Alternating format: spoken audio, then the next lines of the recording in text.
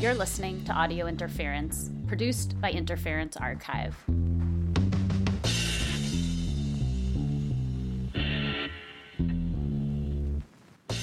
Recently, we asked volunteers to tell us what their favorite items are in the archive, which special collections they're most excited by. In this episode, we're sharing a conversation we had with an archive volunteer. So my name is Dane Michael, and I'm calling in from Oakland, California right now. Dane Michael is a PhD candidate in the Media and Communications program at Rutgers University in New Jersey. Currently, because of COVID, Dane relocated to Oakland, where he's involved in radical spaces and organizing there. We speak with Dane not only about his favorite zines in the archive's collection, but also about his travels to social centers and squats in Spain, as well as his interest in collecting and donating mutual aid ephemera.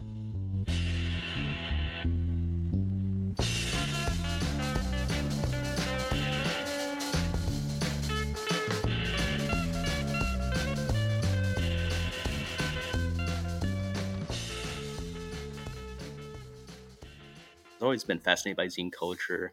I was raised in kind of like the punk and indie rock subculture of things, so you would definitely see zines at punk shows, hardcore shows. I went to an anarchist book fair in 2008 in Los Angeles. It was the very first anarchist book fair in Los Angeles, actually.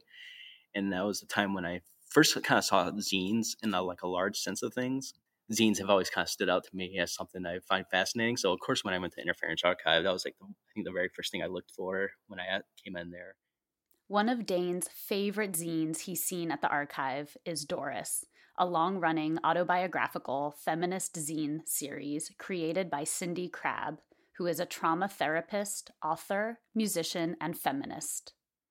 It's definitely one of the popular zines that's been long-running and very a standout zine within zine culture at least in the North American English language context of things. And it does an amazing job of blending personal narratives with very philosophical examinations of life. So how does the main author, the protagonist of the zine, understand their life in a philosophical way? Lived experience as the ultimate philosophy. Doris was first published in 1993 and is still being published today. It's an example of a perzine, aka personal zine. Some editions of Doris are in the archive's collection, and the archive has a couple thousand zines in its collection.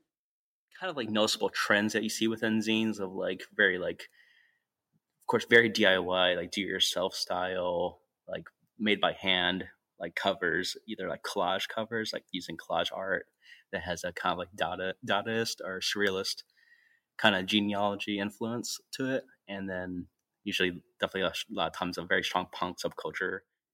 Zines address perspectives that are not presented in popular culture or media production, such as anarchist, queer, trans, and feminist perspectives. These other ways to challenge standardization by making zines as quirky as possible, which I always find kind of funny because it's usually a blend of really serious with really humorous kind of elements to it. I think that's what I like about zines so much is just the unusualness of it, the ideas that are kind of rare and hard to find in other media publications, along with the actual aesthetics, form and ideas are intertwined.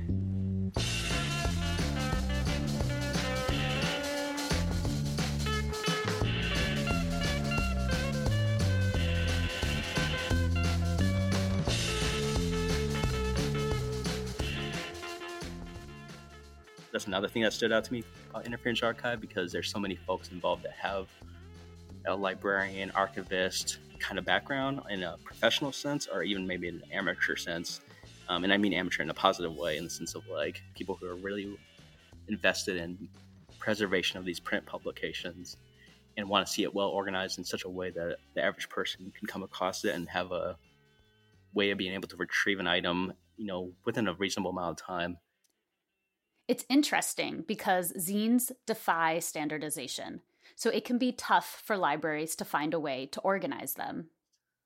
Cataloging science is all about standardization. These conflict, kind of like a conflict of worldviews, which I kind of like. So there's a beauty to it, but then it's also a challenge. Like, how do I find these zines? And Interference Archive, I think, has done a really good job of, usually it's alphabetical order by title or some type of like genre format. At the archive, we want people to explore the materials in its collection. The archive believes in use as preservation. Yeah, that's definitely something that won me over to Interference Archive, wanting to be involved. They kind of combine my interest in library science with radical social movement culture.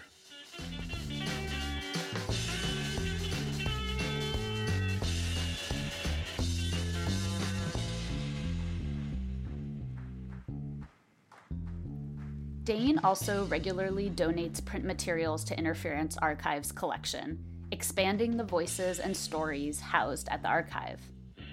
He talks about some of the print materials he's collected during travels to Madrid, Barcelona, and Valencia in Spain, visiting radical spaces, social centers, and squats. And it was just interesting to see kind of what's the difference between radical spaces in, like, say, Spain or in large parts of Western Europe and relationship to radical spaces in like the US and Canada. The big thing is a lot of these spaces in Spain, Italy, and elsewhere are squatted, so like illegal occupations of like large public spaces. So people live there a lot of times, and they have like a giant like communal space area, like a living room, and you'll see like usually zines and other things going on that are like very much about like DIY and kind of educational type things, almost like free schools, where people are trying to teach each other skills. One of Dane's favorite publications that he encountered on this trip is by the anarchist group Todo por Hacer. It's this like large broadsheet anarchist publication that's just, very huge, almost kind of outlandish looking for how big it is. It feels like it's like 24 by 12 kind of size format.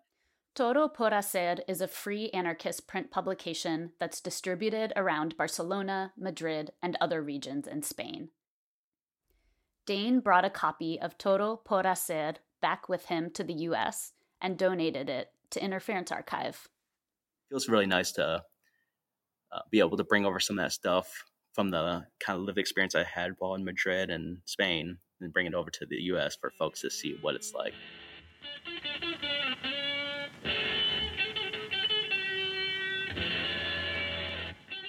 Social centers are so much more than just a place for learning and community. They're also a place where individuals' basic needs can be met. So they exist not just for community building or for like hangout.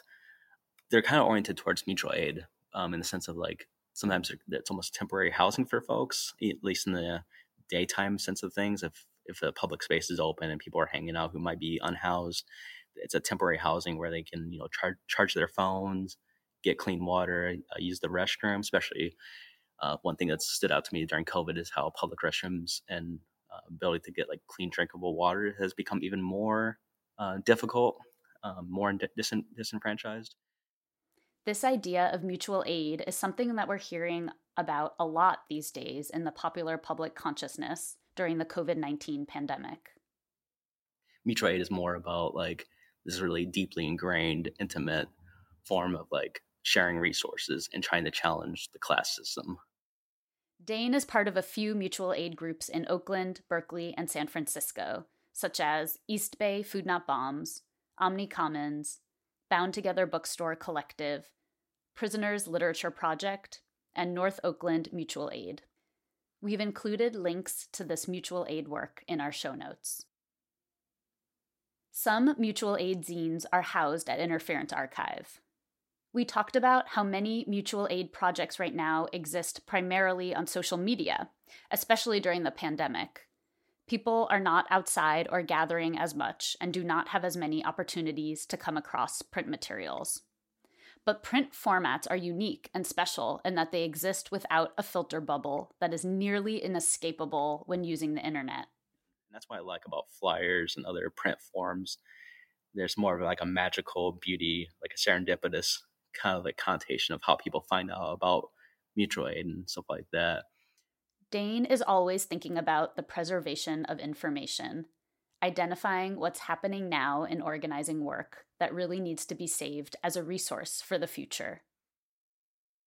Like we can learn from it in a current sense of like what's going on maybe at the current moment, especially during COVID-19, but also learn about it in a historical, genealogical kind of sense. I think that's one of the big things about Interference Archive is it's an educational space for like learning in a general abstract sort of way of like what social movements are about and like radical self-organization, but also learning from it, those experiences, how to better adapt them to current context of things. So where if the social movements might have failed in regards to like not understanding like racism or like sexism and patriarchy really well, or other social hierarchies that exist and other forms of oppression, how can people better adapt them to the current context of things? That's one thing I really like about Interference Archive is finding like the beauties that have happened within social movements, but also trying to learn from the mistakes that have happened and to better things and to fight for a more equitable, non-oppressive world.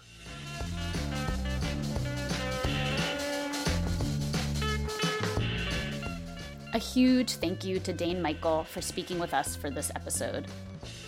To learn more about the zines and mutual aid groups that Dane mentions in this interview, visit our show notes. You've been listening to Audio Interference, produced by Interference Archive. The archive is collectively run and volunteer powered. If you like what you heard today, consider making a donation to help keep the archive up and running. Just go to interferencearchive.org and click on Donate. From all of us at Audio Interference, thanks for listening.